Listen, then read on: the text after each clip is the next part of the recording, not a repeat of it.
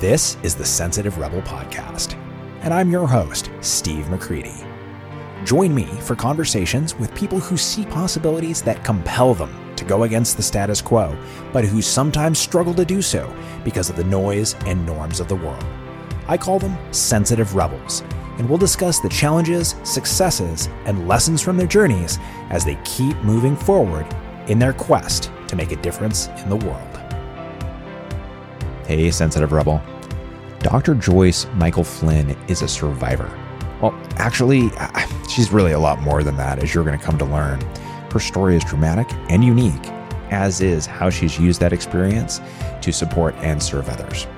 Dr. Joyce Mikal-Flynn is a professor in the School of Nursing at California State University, Sacramento.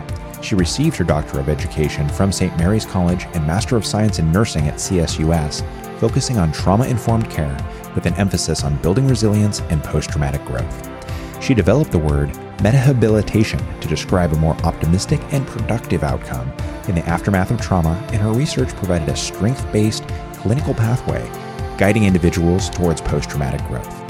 Her postdoctoral research focused on how traumatic experiences also build resilience and bring forth post-traumatic growth in secondary and vicarious trauma survivors as well as communities. Along with the course she created at CSUS, Traumatology, an Introduction to Post-Traumatic Growth, she continues to research, lecture, and directly apply metahabilitation in a variety of rehabilitation and recovery settings. Her second book on the subject, Anatomy of a Survivor, Building Resilience, Grit, and Growth After Trauma, was released in April 2021.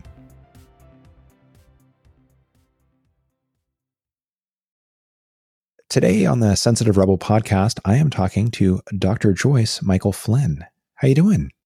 I'm doing great. I actually am doing great. Yes.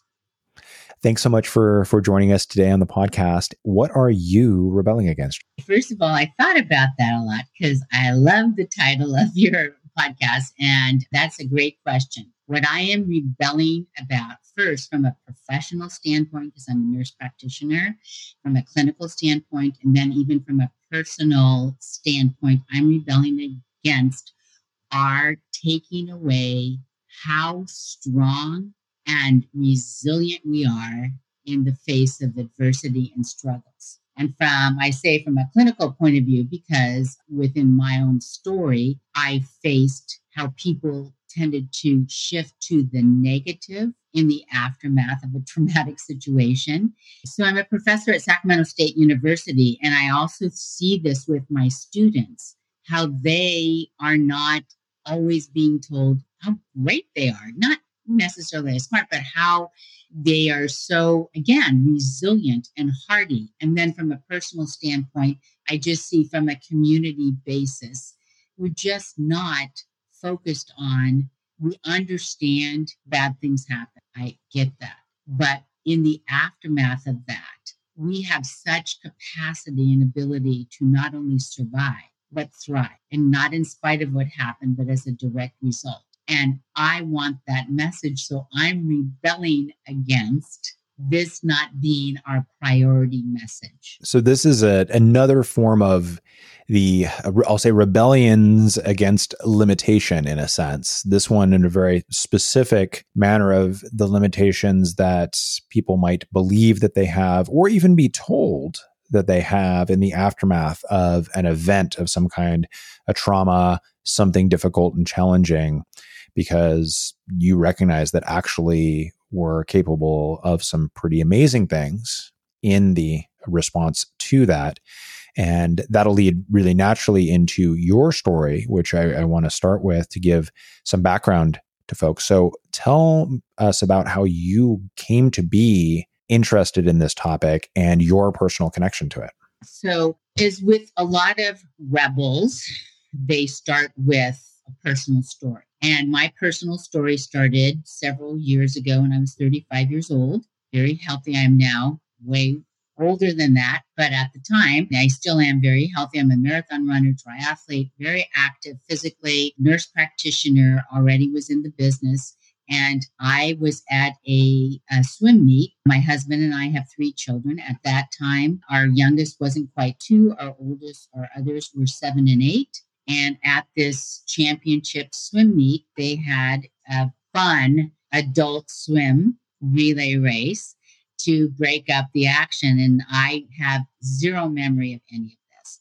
But I was told that he brought my husband and a couple of friends and said, come on, we're going to swim this and we're going to win this. And I'm going to swim the last leg because I'm the fastest. So that all happened. And I did finish swimming the last leg of the relay, and it finished at the side of the pool that was 13 feet deep. And apparently, I finished. I was asked if I need help out. I said no, and I just sunk to the bottom of the pool. And they realized I wasn't surfacing, so my husband dove into the bottom of the pool, got me to the side. Luckily, since there were a lot of children there were a lot of parents there, and a couple of them were ER physicians and a cardiac nurse specialist. And so I received a little over 20 minutes of CPR at poolside. Helicopter was landed in close to this pool, and I was life flighted to University of California, Davis Medical Center.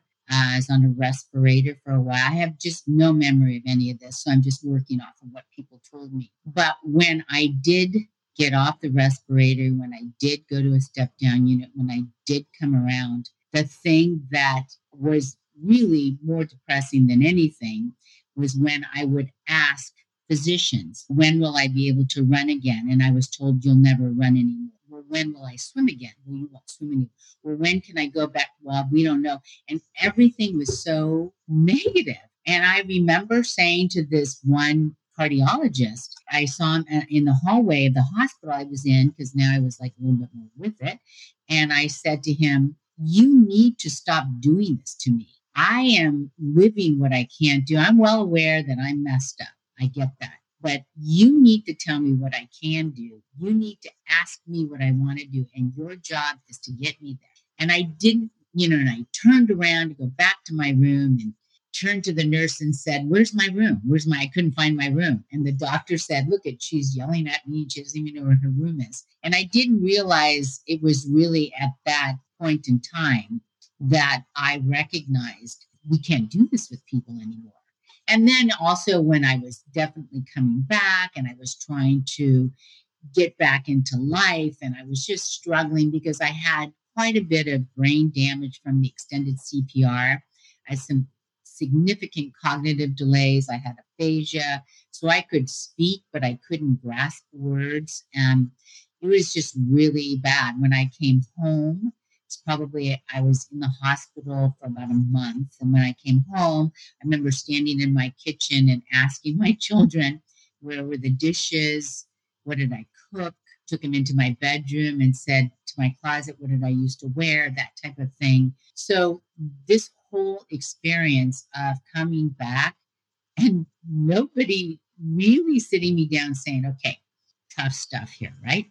Here's what we're going to do. We're going to start with this, and we're going to start with that, we're going to start with that, and move you forward. I literally had to just come out of myself and start organizing a lot of my own rehab on my own. So there was like no comprehensive plan or no one sitting with you to discuss, here's how this typically goes. And the scary thing to me was, I'm in the business, right? I'm a nurse practitioner. You think the people around me. I was sent to what was called speech therapy, but more for cognitive training. But I got really frustrated with them because they wanted me to heat some water in a microwave. And I was like, I'm not going to do that, but I couldn't do it. And they said, well, let me see you do it. And so I basically, fired those people, which was not the best thing to do. But nobody ever mentioned to me TBI. Nobody said traumatic brain injury ever. I knew I was not right in the head, as they would say. I knew that, but I wasn't sure what that was all about. And one of the doctors who resuscitated me, I happened to see him like a month later, whatever. And he said, hey, how are you doing? And I said, Bruce, physically, I'm exhausted. I was exhausted, but I feel like I'm trying to get back. But I said, Bruce, I think I have pretty significant brain damage.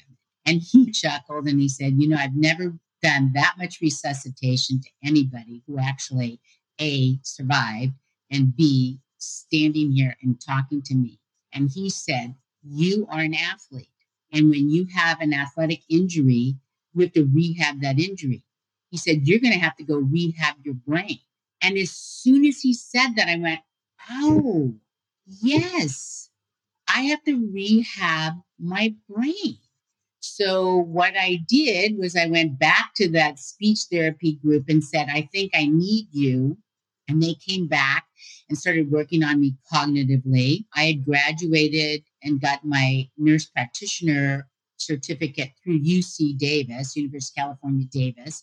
So I knew those faculty there. And I went back and said, can I sit in class?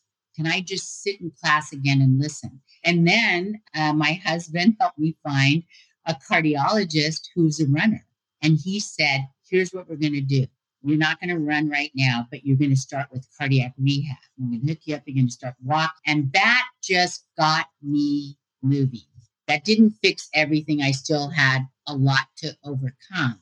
But that put me on a trajectory where I was getting some traction and moving forward. I think a lot of people faced with what you were faced with, I'm only imagining, but it feels like this such a big challenge, right? You've had this really severe injury, significant brain damage from the hospital. And I think some people would feel kind of maybe hopeless or helpless or be, inclined to believe whatever the doctors told them. But you clearly, you're like, okay, I want to go and do these things and I want to move forward from this. But I'm curious, in the early days as you were in the hospital and starting the recovery, were there moments where you were kind of uncertain about how this was going to go, or where you were feeling some self-doubt or things? Or talk about that and how you got to where you had this more focused, what sounds like determination to say, all right, I'm going to get things back here. I'm going to run again. I'm going to get my life back on track. There's a lot of tough, dark times. I actually had my 31st anniversary of this in July 22nd. So it's still kind of emotional whenever I go back to that place. But for me, I think just the kind of person I am, it's like, no, this is not going to take away from me. However, you do realize in those quiet moments, especially at nighttime when you're going to bed, you just recognize I'm messed up. And I don't know how. I don't know if I'm going to get through this. I've been through some tough stuff in my life, but this is bigger than anything I have faced before. And so I think for me, some of that determination is just anger. And sometimes you need a little anger, just that gives you a little bit of energy, and a little bit of that fear energizes you to do things.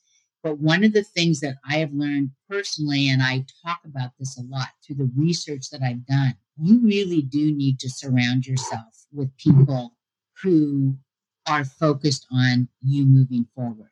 How that's going to look, where that's going to go, the exact end game there, you're not sure. And you don't want to be foolish in your optimism. You want to be real. But there's a whole lot you can do. And that's the focus. Like, okay, we don't know if you're going to be able to do this. We're just not sure. But what we do know is you can go to cardiac rehab and you can start walking on a treadmill and you can start feeling better about that. And you can start seeing how your heart works and all that. What we do know, that's the thing to me that I want to rebel against in terms of the way we deal with major, even minor challenges and struggles. We think these are like endpoints. No, they're beginning points to a new realization. There's a whole song about that this isn't an endpoint. This is a beginning point to a new life. And the thing that I am so rebellious about is we get to choose. You should be able to choose what that life's going to look like for you. And that will happen over time. That does not happen overnight. That happens over time. But you need to strategize around that. And the first thing is you got to put the right people around you. Your support system, right, is such a critical thing. And I want to return to that in just a moment. What I want to touch on first, though, is this idea of what I'm hearing is a focus, maybe from the doctors and such, on outcome, and in this case, on limited outcome, right? Well, you're not going to be able to do that, or you're not going to do that. But what you're talking about in the recovery, I'm noticing, is coming more from a place of where you are and how you move forward from there. not necessarily an awareness that like where it'll end up, but I'm here. What's the next step? Or how do I push this forward? And just to focus on that path and not maybe even worrying about, you might have a goal for where you want it to go, but not being caught up in where it can and can't go, more just saying, how do I take it further than I have right now? Thank you. That is such a great point. One of the other things I do want to say is I think when I've had deep discussions with physicians about the way this was handled, for them too, they're always afraid they're going to be more optimistic about an outcome if you don't reach that, or they're never really sure, or they don't always see people that come out of it. So there's a fear factor with them. And I understand that. But I've always said too, but this is not your journey. So when you talk about this, such a great point, because as you're going through this process, the beginning of it is just you got to get alive, you got to stay alive, and you got to just start moving forward. So you're exactly right. At the end, I wasn't thinking, oh, when am I going to run that marathon again? I needed to get some traction and moving forward and taking one step at a time. But I could not do that with people continually telling me what's wrong instead of what's right. Or how to take next steps. Yes. So let's talk about, for you in your journey, the building of your support system, of your team, as it were. How did you go about identifying, finding, incorporating this system into your recovery process? Let me just say, a lot of times with my situation, obviously people were afraid that it was going to happen again. So like my husband, for example, he really wanted me to move forward, but he was afraid, what if this happens again, as were some other people. So as I was pulling together this team, I relied on people around me who I'd already known, who knew what I wanted to do in moving forward. So obviously started with my husband, and then friends of mine, professional friends of mine. One of my biggest supporter was Dan Fields, Dr. Dan Fields, and he and I were in co-practice together. He's a family practice physician, and I'm family practice NP. And we were such close friends. And he was the one, too, that was really helping me move forward and saying things like, you need to go see a therapist. And then he would bring in other people who he thought would be helpful for me. And then also having the guts to say to people, yeah, I can't be around you for now. I can't have you around me right now because I'm already trying to get things together and can't do that. So it starts with people close to you, and then they bridge out and bring in other critical people. Coming back to the concern of your husband, and I'm sure others, of this happening again to you, so did they ever determine what actually it was that occurred for you medically that caused the event in the first place? No, and so I had obviously a ton of tests. I had checking the electrical workings of my heart. Did I have an infection at that time? What was going on? And nobody clearly determined locally what was happening. The cardiologist, has become my friend, who's a runner, he said, there's this cardiologist around Stanford, and his name is Roger Winkle, and he's the guru of electrophysiology aspects of the heart. And I went to go see him. So it's a big story about how I finally got to go see him. He was amazing. And I brought all my tests to him. He examined me and he said, okay, first of all, I'm going to tell you a few things. You're the luckiest person I've ever met. I have never met anybody who had that much CPR and is alive and sitting up and talking. And he said, and second of all, your life has changed forever. Your life will never be the same. And you get to choose how to live that life. And if you want to choose to run and do things, and that's how you die, then that is your choice. He wasn't being facetious and icky about it. That's a choice. He said, but I think there's other ways to go about this. And then I said, do you know what happened? And he said, I think unless somebody was in your heart at that moment, we will never know what happened to you. But again, you have to make choices about it. And so I said, okay, how about I finish up cardiac rehab? How about I run with a heart rate monitor? How about I don't push myself? How about, and we started going with this. He goes, that makes sense. And when we were driving home, because it was about a 2 or 3 hour drive to get there, I just said to my husband, I don't know, I just feel so good. He didn't tell me what happened to me, so I don't know, but just somebody giving you permission, make the choices. All of a sudden, I didn't need to push it like I thought I needed to because I wasn't like going up against somebody. He said, yeah, do that, but maybe do it this way.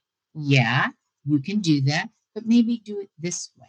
And I found out later, and I talk about this a lot in my book, the notion of people having control over their situation is huge. So huge, right? A lot of the fear comes from the fact that people are not allowing you to have control. At a time in which things already probably feel very out of control in a sense because of all of the changes that has happened. And what I'm hearing here is what he did for you is really did say, I'm not in control here. You are. I'm here as an advisor. I'm here as a knowledgeable resource to help you explore these choices so that you can make the choices that fit you. And I could see how you would experience that as very freeing and empowering.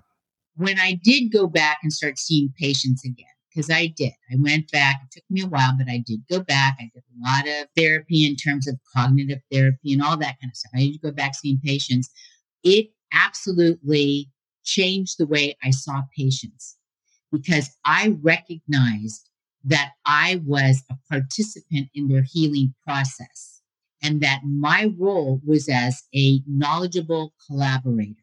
And when I started interfacing with patients on that level, I found some really interesting things happening. Number one, I would have patients say, nobody's ever talked to me quite like this before. And I said, but it's your life. I can tell you to do all this stuff, but if it doesn't coexist with what you want to do, it's not going to work.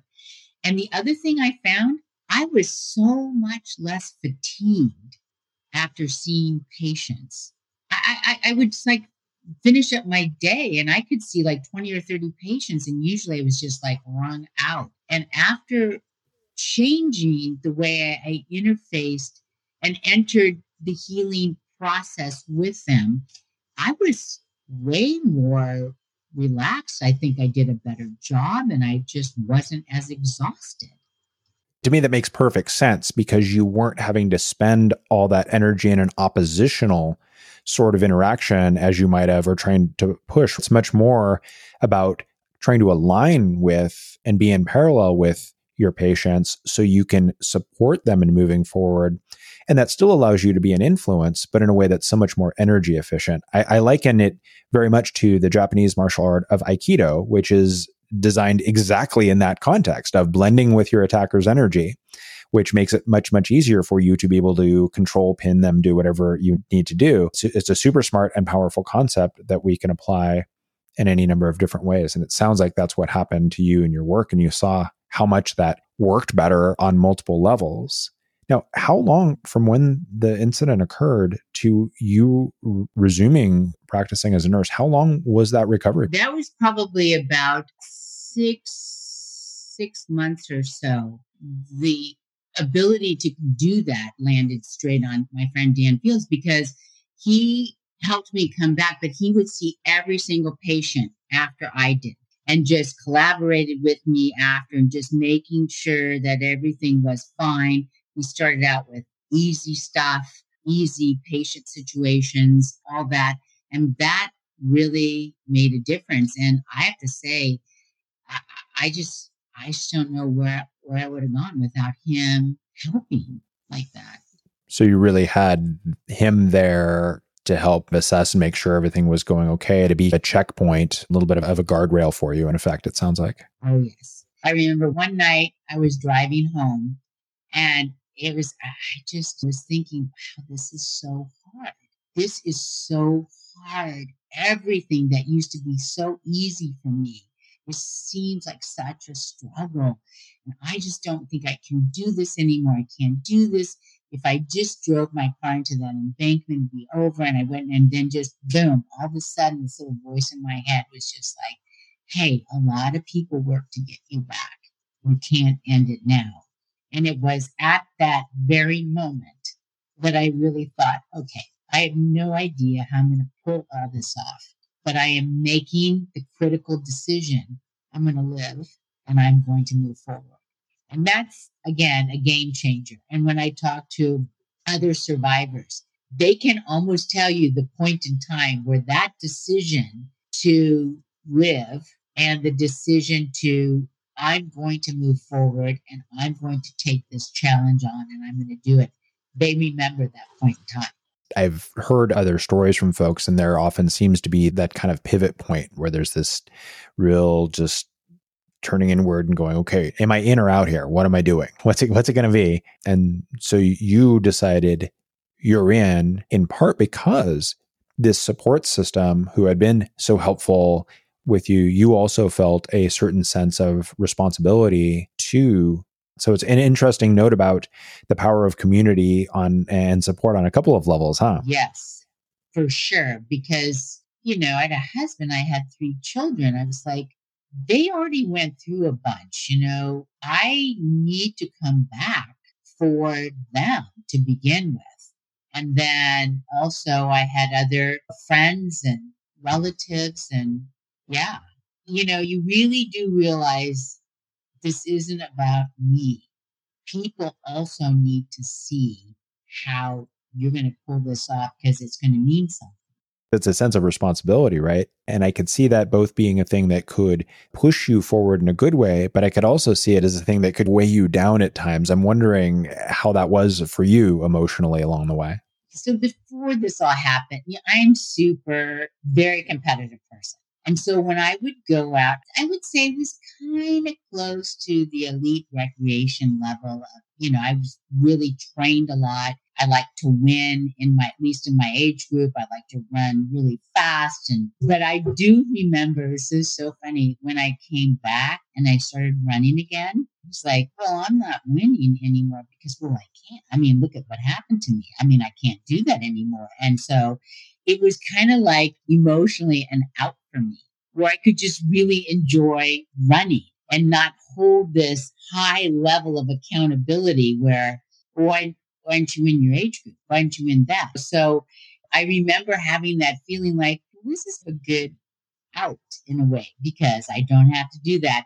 And with the other types of responsibilities with children and making sure that happened, I don't remember that being it was just like a motivator for me that, again, as a mother, I wanted to model that behavior. And yeah.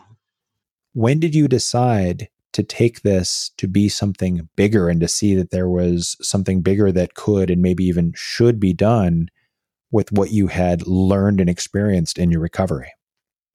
So it evolved over time. This has been over several years, but I think I understood it in myself first. Like I saw it in myself.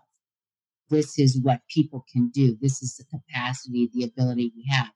And then when I went back to seeing patients, I recognize it in my patients. I would ask them their story and I would hear these amazing stories, or I'd see it in a book, or I'd watch it in a movie. And I went, gosh, this is like an amazing aspect of human behavior. Why aren't we focused on this? So it just kept with me and I kept thinking it through. And then I decided if I really wanted to get my brain back, I'll go back and get an advanced degree. So I went back, I'll go get my master's. That's it. I'll go get my master's. So I went to study to get a master's degree in nursing. And I decided to study people who had survived death events. And I wanted to know if they had gone through the anxiety, the depression, the grief, all that, and come out of it like I had done. My master's work was on that. And I found out through several interviews that I'd done with people that there's a sequence there. They went through some of the same things, and some of the same things that helped them had helped me. And you could see that pattern. I started seeing patterns. So then I decided funny thing, I went back to teaching. I actually taught at UC Davis and was seeing patients, and I was working full time and getting myself into a little bit of pushing it too much. And one day I just came home and I saw my children. I had this little message that said, "You weren't resuscitated to work more." So I decided to listen to that because I listen to those messages I get. And I just sat down with my husband and I just said, "We got to raise these kids, and we can't both be working full time like this. So you're going to work full time. I'm going to work part time." And so I did that. And so what that did was it gave me a lot of thinking time and processing time and time to heal and all sorts of stuff. So then when our children got older and were going to college, I was just so fascinated by this aspect of human behavior I kept seeing over and over again. I decided I really want to study this in earnest, so I might as well attach a degree to it. So I went back to get my doctorate. So I didn't go back to get my doctorate until I was like 48 years old. So I was older when I went for that. And then I wanted to study people who had gone through extreme events and had not only survived but thrived as a result of them. So I had created, prior to this, I had created the word metahabilitation because I never liked talking about rehab and recovery. I thought it was too small. So through working around with some colleagues of mine, we pitched around a bunch of things and somebody came up with meta, meaning to go above and beyond. I said, that's it. Habilitation, restoration, going above and beyond restoration. So the word was created. And then the philosophy around that, moving above and beyond. Then my doctoral work really brought forth the how to. How do you do that? So I interviewed several people who had accomplished what I had identified as metahabilitating. And I just listened to their interviews over and over again, how they grew up, what happened to them, whatever. And I just thought, wow, there's a system here. They didn't do this in a haphazard way. So in discussing with one of my colleagues, she said, there's stages to this, aren't there? There are stages people go through. So that's how it all came through. So it started as a word, went to philosophy, then actually has come about as a clinical pathway, a strength-based pathway to not overnight, but over time, move forward in a productive way in the aftermath of bad stuff. So your continued interest and curiosity about what's happened with this, why does this happen, what have other people experienced, and all of that has led to this really seeing and recognizing this, that there is a system, a process here of how this works, which you've then gone and really articulated in a more structured form. Yeah, so it's a MetaHab system, and I've actually used it in a variety of different ways. With veterans programs, with addiction dependency programs. I will be starting some programming that I'll be doing with women who have suffered violence and sex trafficking. I've used it with athletes who are injured I'm a generalist in trauma. So I work with a variety of different trauma situations. I do training for clinicians to incorporate this into their existing programming. And yeah, it just is. I created a course at Sacramento State University called Traumatology, an Introduction to Post-Traumatic Growth, to bring this about. So yeah, it's really just, I'm trying to get it out. And what was the point at which you decided that you wanted to write a book and put this into book form? I wrote a book initially when I finished my dissertation. My first book, that's in 2007 when I finished it up. So my first book was called Turning Tragedy into Triumph, Metahabilitation, a Contemporary Model of Rehab. So I worked with that, and then I developed workbooks and things around it, and that took some traction and energy. And then COVID came around, and basically things were slowing down because of COVID. And I just was like, I need a win. I need a win. I need something to go. And I called a friend. And this is another thing I want always to remember, that it is really important when you're going through tough stuff to ask for and accept help. So I was going through some tough times about just getting this out. And so I had a friend who wrote a book. And I emailed him and I said, "Hey, Damon, I need a break. Can you introduce me to your publisher?" So he emails me back, "Yeah, here's her name and everything." And I called him and I said, "Damon, I don't need a name. I need you to introduce me to that person. You need to open that door." So he did. It was awesome. And I had an idea and I had my children, who are now adults, look everything over, the pitch for what we were going to do. And I pitched it and I got a book deal a year ago in April. And that's the good news. And I never say good news or bad news. I always say good news and challenging news. So the good news was I got a book deal. The challenging news was, yeah, we need it by September. But in all honesty, COVID was around. If I was ever going to write a book in 4 months, that was the time.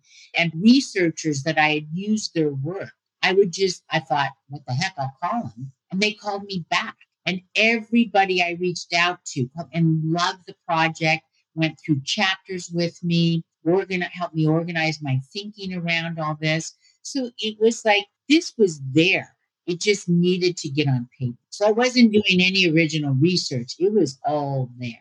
So it was really about taking all of these things and having this opportunity that was provided, one of the upsides for you of COVID and the pandemic, to take and put it together and structure it and format it into a book, which came out this past April, correct? Yeah, and the name of the book is called Anatomy of a Survivor, Building Resilience, Grit, and Growth After Trauma. And there's just a ton of stuff I'm super proud of. But one of the things I'm very proud of is the intro was written by Dave McGillivray, who is the director of the Boston Marathon, who I met. Crazy story how I met him, but we met a couple of months after the bombing had occurred. Because I'm a runner, he's a runner. He knew it was just a crazy way we met. And he's an awesome guy. And since that time, we've just become friends. And so I called him and I said, "Hey, Dave, I need a foreword written. Will you write it for me?" Absolutely. So he wrote the foreword. And then the other part of the book that I absolutely love is I have been thinking through this for many years. And the very important part of me is I had to recognize why taking on bad stuff and organizing a strategy, a productive strength-based strategy around it, why that works even at the cellular level. I wanted to know what that does to the cell.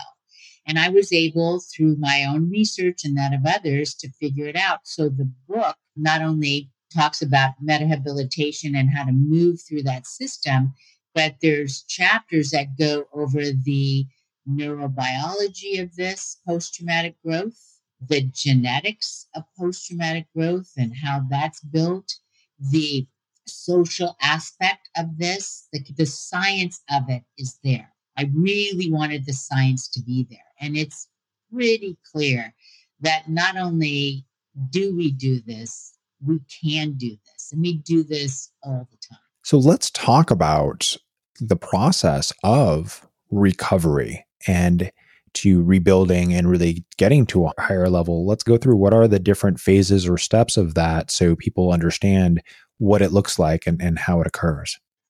What I've developed is a model to apply this clinically. So the model is the metahabilitation model. And with that are facilitating conditions and characteristics. So you always go at people first. I have a list of those. And they get to check off what they have. And it's so funny because a lot of them go, "You want me to check off what I don't have?" I go, "No. What am I going to do with that? Can't do with that. You need to check off what you have." So we started, and then there are 6 stages to this system. And the first stage, the acute recovery phase. That is clearly, it is what it is. You got to get it together. You got to stay alive. You got to get alive. You got to start. That's the process. That's all we're focused on. Don't look into the future. Just make sure you get to the next day. Then stage 2 is what I call the turning point. And that is what I reflected on my own, where I had to make that choice. critical choice. I have no idea exactly how I'm going to pull this off, but I'm going to make the commitment to pull this off. And once you do that, you go into what I call the third stage, which is focus on treatments. And that's both traditional and complementary. And that's where people around you are so helpful because they can help find different things that, hey, I just found this one therapist. I found this physical therapist who does this. I found this treatment protocol. And everybody comes together. And it's a very busy, active time, just you're getting strategies, you're moving forward. And then I go to stage 4, which I call acceptance and adaptation. And that's the stage where you chill. Like you got to just take a little time and go, what just happened? Where am I at? What is the meaning of this? You accept and you adapt for now. Doesn't mean you're always going to stay there, but you got to just take a breather and just make sense of these months or whatever you've gone through. And then stage 5, I call return to life. You got to get into life somehow. That many times is not what you left. It could be something different. And that is one thing that I see a lot with people when they get so panicked about that door closing. And yet, after they've gone through all this and figured out this other very interesting door became available to me that I would never have considered had that door shut. And so they go through that and they get it back into life, volunteering, whatever they need to do. And then stage 6 is never ending. That's post-traumatic growth. That's meta-hab. That's when you really take on and you go, wow, I didn't want this to happen, but in a weird way, I learned a lot. It showed me a lot. I saw way more about what I was capable of than I ever saw before. The big thing I always say to people is keep these stages in mind because sometimes you try new things or other things happen and you slide back. But you will never slide back to that despair, absolute despair and depression you were at before, because now you know, okay, I got this going. This is what I got to do. This is what I got to do. This is what I got to do. So it's a real, how do you move forward? My initial research was with individuals. I did some postdoctoral research, a sabbatical on vicarious and secondary trauma. And they actually can go. So whether it was like what my husband and children went through, what first responders, what people who are around people who are traumatized, what they go through, and they actually can experience post-traumatic growth as well. And then you look at communities and you see there's this pattern that they can go through. Pretty obvious.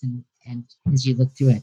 That's fascinating for one, and two, obviously has a lot of really powerful implications and applications thinking about anyone who works as a care provider, right? And who, especially the folks we look at mental health professionals or people who really are working directly with trauma victims. ER physicians is another population who I am thinking of who can be really affected by their work. And so it seems like it's got some real promise for them. Do you see this as something that has application on a more kind of broad societal level as we go forward into whatever the future holds for us as a society?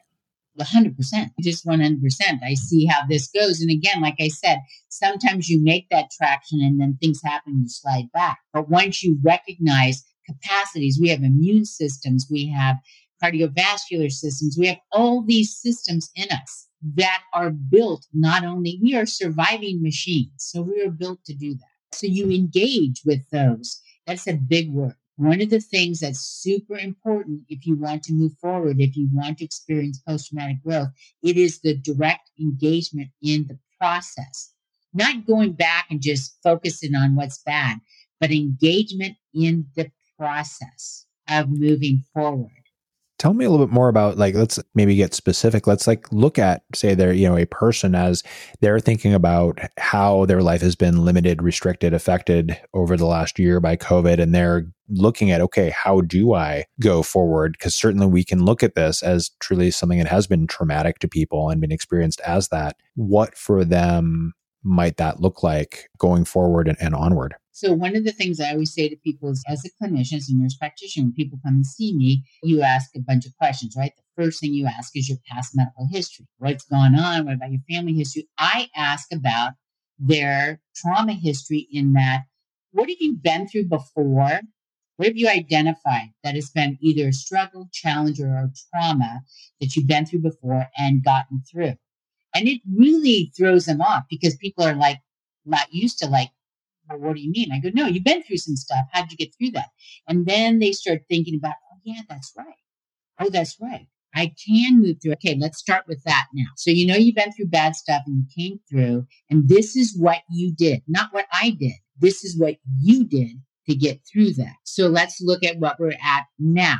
So I'm not a fool. I know this is bad and it's been traumatic and troubling. So we get that. We all agree on that. What we can do is we have to focus on what can you control in this. Some of your control is attitude. So even though this has been troubling and bad, and some people have been hit harder than others, is there anything that you can think about that enhanced you? Situations in your family, relationships that changed, spiritual change, stuff like that. And so, yes, you have people focus on that. And then you go, okay, how are you going to decide to move forward? Because if you are deciding to move forward, how do you want to do that? Here's some ideas from other people. Here's some ideas from what you've done in the past. And I want you to focus on what you can do. And also, not now, but in the future, you will be able to start to reflect a little bit on the meaning of this. And that's when you start to come full circle. The meaning, what did this bring? But there's all sorts of things that happen, and you can see these situations can bring out the best in us on a cellular level, on an emotional level, on a societal level. And that's the focus. Historically, even when things happened to me, I go, I'm not the only one who came up with this idea. This has been going on forever. I didn't come up with the idea, go through bad stuff and get better. All I came up with was awareness, language, and a process to engage and incorporate into your life to make that outcome. Where in this is the step, or is there a step of, I'll say, working through or experiencing the emotions, losses, and those pieces of the experience, right? Whether it's for somebody who has dealt with whatever losses they've had as a result of the pandemic, or someone who goes through a trauma and loses something as a result of that. Because we don't want them to live there, but at the same time, it's easy. And we saw this early in COVID where people were like so focused on, oh, it's a great opportunity to learn a new language, or, oh, it's a great chance to do this.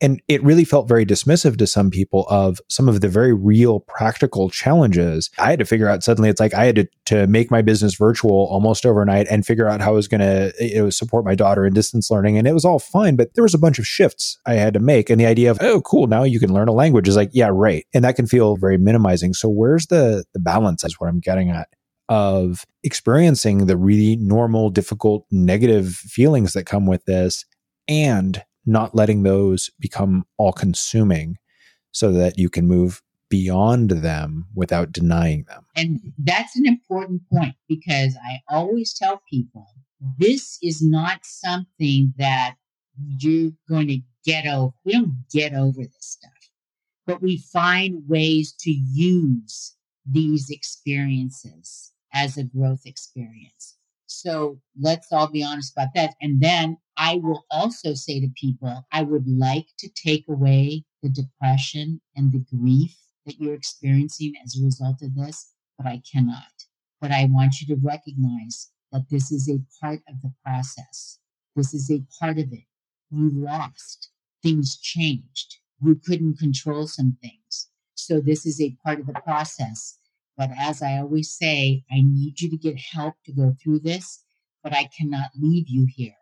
We now need to pick you up and move forward. So when you're looking at the stages, I see those all as a part of, especially people are making the decision to move forward, but especially stage 3. You're really focusing on, how am I getting through this? And like you said, the negative and all that kind of stuff, and getting some help, having people, talking to a therapist, doing whatever you need to do. And then I see stage 3 with that. And then stage 4 is the adaptation and adjustment. Like you had to shift. You had to say, okay, I got to adapt and adjust. I got to do this, whatever. So you see those in those stages. And those stages, I always tell people, they're messy. They're scary. They're not always, recognize that it is part of the process and focus on what is supporting you in going and supporting others going through those stages. The word that comes up for me is integration. Integration, both of the losses and the negative experiences, but of the opportunities that are still contained in there where it's not an either or. And thank you for highlighting the fact that this is messy. I think that's one of the things that so often gets left out of this, and it frustrates me to no end. Because if you look at these descriptions that people put or these stories, they so often leave that element out, and it gives this really horribly false impression when the reality is growth and change is messy and clumsy and indirect. It's not necessarily pretty or fun, but it is part of the deal. And so when people understand that, I think it's easier for them to keep pushing through it. I use this story about how bones heal, or even let's have people think about this. We'll do something like, let's say you have a laceration, right? Let's say you have a cut in your skin. It looks bad. Right? Well, then it looks worse after a while. At first it looks worse. It can get a little irritated, infected. It's all this stuff, and it can get bleeding and irritating. It just looks bad. And then you do what you need to do. You clean it. You do this. You put sutures in. You put butterfly, whatever you want to do to clean it together. It just looks bad for a while. But then as time goes on, because you cleaned it, you dealt with it, you put the right things on it, it gets better. And that's the thing. Bones do the same thing. When you see a fractured bone, it looks bad. You do an x-ray, it looks worse. Why? Because inflammation and swelling and all this. And that's one of the first things I looked at when I was thinking about the process. I go, see, the healing process is not necessarily pretty, but it is part of the process. So that scary, messy inflammation, swelling, all that is part of the process. And you need to attend to that. And you don't want to look, oh, I'm going to make sure this is what it's going to look like a year from now. No, this is what I need to do to get it together and work with it to get past some messy, scary, frightening stuff. This strikes me as another place where support system is so valuable and important, having people who can really help you recognize that, yeah, it's messy and ugly and difficult, and you're right where you're supposed to be. This is how it's supposed to look. Nothing's wrong. It doesn't feel good. It doesn't look great, but you're right on track. When I talk to clinicians too about their roles at certain times, and I always say, so my son-in-law is an emergency room physician. And years ago, when I would talk to him about this, he said, I wish in medical school somebody would have talked to us like you are. Because he said, I see people in the ER and I'm like, oh my gosh, who knows? And he goes, but what I can see with what you're talking about is this process. And as an ER physician, I just got to get my role and then I pass it on to the next person and they get their role. They don't have to do the whole thing. You just get really good at your role, and then you pass it on to the next person who does their role. And the other thing I always like to tell, especially when I teach my course at Saxe, I go, you should be so good at your job because you're passing people's life off to them. And they could say, I saw this nurse practitioner, can't remember her name at all, can't remember, but she taught me this, or now I know this. I said, you should be an afterthought in terms of your name. What you need to do is be really good at your role in that recovery process. What else do you think that as we're moving forward into whatever stage of this pandemic we want to call it, but as we go forward, what are the things that you think people would best be focused on thinking about doing in order to be engaging in reentry and moving forward and taking and building on this trauma that we've all been through here over this time? One of the things I've been giving a lot of thought about is, because things have shifted, right? Immunizations to me are key, key, key. There's no getting around it. Immunizations. And then, I know people are complaining about we had masks and didn't have masks and da, da, da. But, we don't know a lot. We have to learn a lot. So things shift and go through. And I think for us as a society, as a community, our biggest focus is on what can we do not only to keep ourselves safe, but our community safe. And if you have to shift and rechange things and now you have to wear a mask for a while, you need to do that. I was just reflecting on this with one of my kids the other day, one of my children, just remembering, John Kennedy, ask not what your country can do for you, ask what you can do for your country. And I think this pandemic has also allowed us to recognize that we must come together and do what we can to not only protect ourselves and our family, but our communities. So that's a cool thing because you can control certain things that you can do around that. The other thing, too, is I think one of the biggest challenges is this reentry phase because there are some moving parts to this, right? We had it, we did, now we're going back. But again, this is because there's shifts in how this virus works and the delta and mutations and all this. As we're going back into the reentry, do it safely, get back into work as much or school or whatever you're doing to the best of your ability and realize we're still in stage like 4 or 5, right? We're still in stages we're coming back in and recognizing the best, safest way to reenter. And just like anybody else who's been through trauma, more than likely, you are not going to be working the same way or in your family the same way as you did before. It is going to look and be different, but that's not necessarily a bad thing. That's a different thing.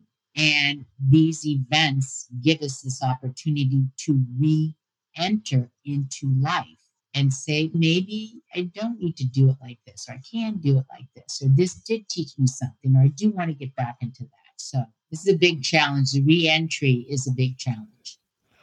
What are the things you think people can do to help them think about the opportunity piece of this? Because there are opportunity aspects to this going forward, but people may not necessarily go there automatically or naturally. So what would help people to get in that mindset and explore that aspect of things, do you think? There's this great book that I love by Atul Gawande called Better, and he talks about being a positive deviant. And one of the things he talks about in terms of being a positive deviant is not getting into negative talk. Because where does that go? We're in the process of starting to find meaning in this and starting to understand what are some of the gifts that have arrived as a result of that, and having conversations not only within yourself but with others in that direction.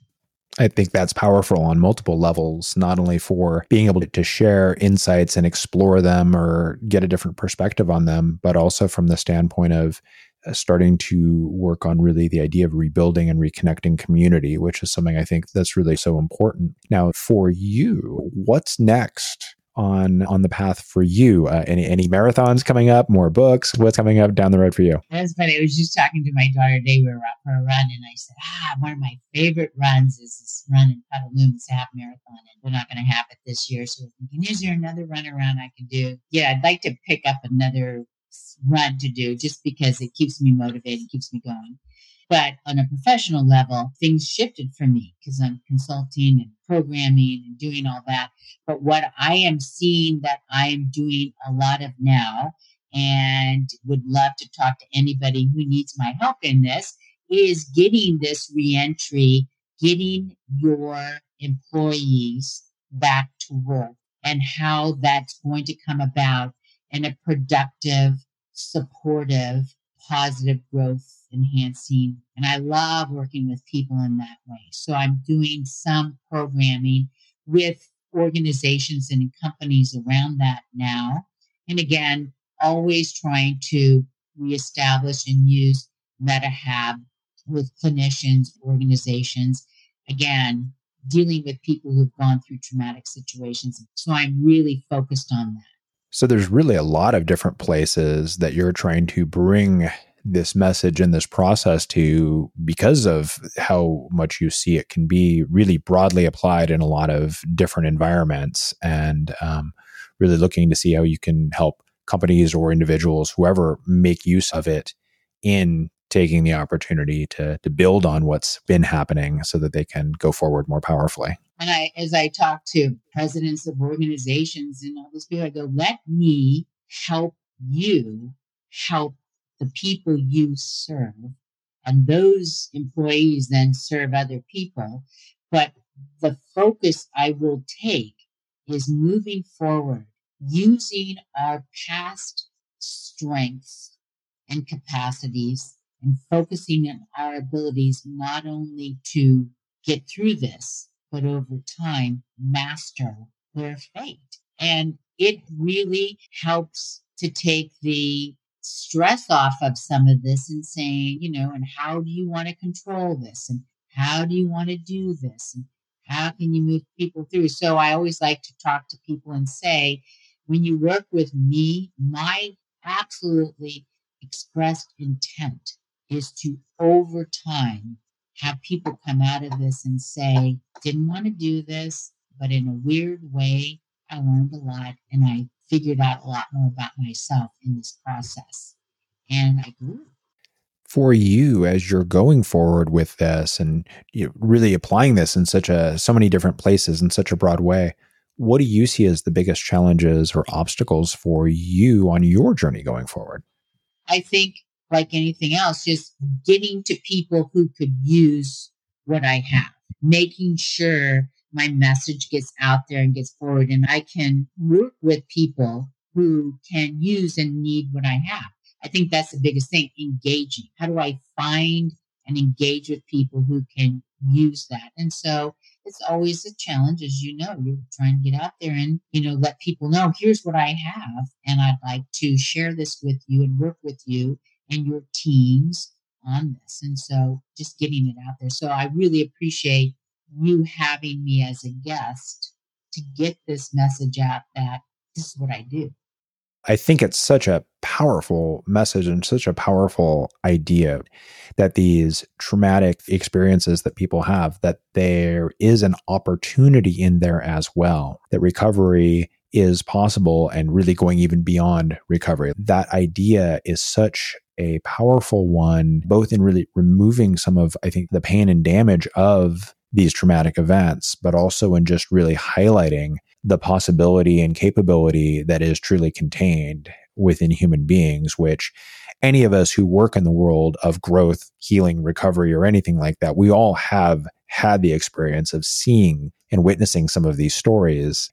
And so this is a way for you to be able to, I think, share this in a more broad and more structured form that I think has some really powerful application. Thank you. It is a very structured form in how I present this, but I really appreciate you saying that you've seen this, and how powerful it is. And that is such a motivation for me when I talk about this and I bring this forward and having people go, oh my gosh, I did that. I said, see, when I teach it at Sac State and I have students, I take them through their own MetaHab experience. We do a whole thing.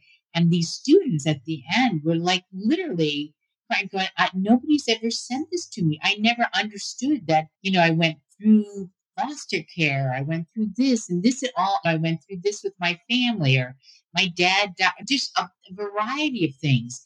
And to see their almost this awakening to how powerful they are. And so I love it. I always say, see, I've taught you nothing. All I did was allow you to see what is already in you. Dorothy already had the red shoes. She just had to go through that to understand that's in her. And I will look at these students and it's so lovely. I'll just go, see, you got this. You got this. And that is the rebel in me, because I really think people are not promoting their absolute and amazing strength. It, as you said, it doesn't come without pain. It's messy. It's scary. People dig themselves out of ditches. It's all there. That hero's journey is in each of us. And I think that's part of really what our work is, in the different ways that we, or anybody who is, doing healing work, doing growth work, anything of that nature. Our job really often is just about helping people see what's there in a clearer and more accurate way, because often what they're seeing isn't accurate, right? They see a distorted picture, or they see they're too narrowly focused or something, and they just don't see the possibility. And in part because they don't understand what the path looks like. They don't know there is a path. They've had people pointing them in the wrong direction, or all of these things. And so for me, anybody who is in the business of possibility, which is really what this is about, right, is doing, I think, such important and valuable work. So I'm grateful that you are out there doing your work and bringing it to the world in the ways that you are. And now I know your book is available online and in the various locations books typically are. And I'm going to put a link to that in the show notes so people can get it that way. But for folks who want to learn more about you and the different sorts of work that you're doing, where is the best place for them to connect with you online at this point? Perfect. So my name is Joyce Mikal-Flynn. So you can get in touch at Instagram, dr.jmf, or you can go on my website, drjmf.com. And you can look at I have all sorts of things on there that you can look at, but those are probably the two main places to get in touch with me. And I encourage people to check both the website and the Instagram out, get a view of kind of both sides of you. The Instagram is a great view, a little bit more into the personal part of your world, which is always fun to see with people.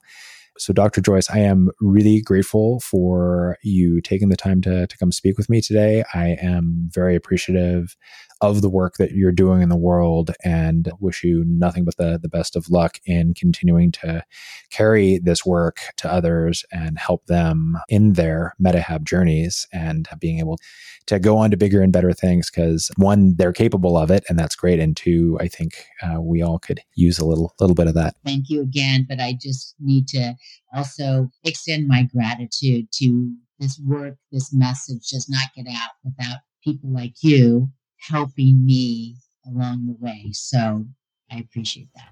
Look forward to talking to you again soon. That's it for this episode of the Sensitive Rebel podcast. Thanks for listening. I hope you enjoyed the show. You can get show notes, information about my coaching services, or just send me a note at sensitiverebel.com. Until next time, keep moving forward.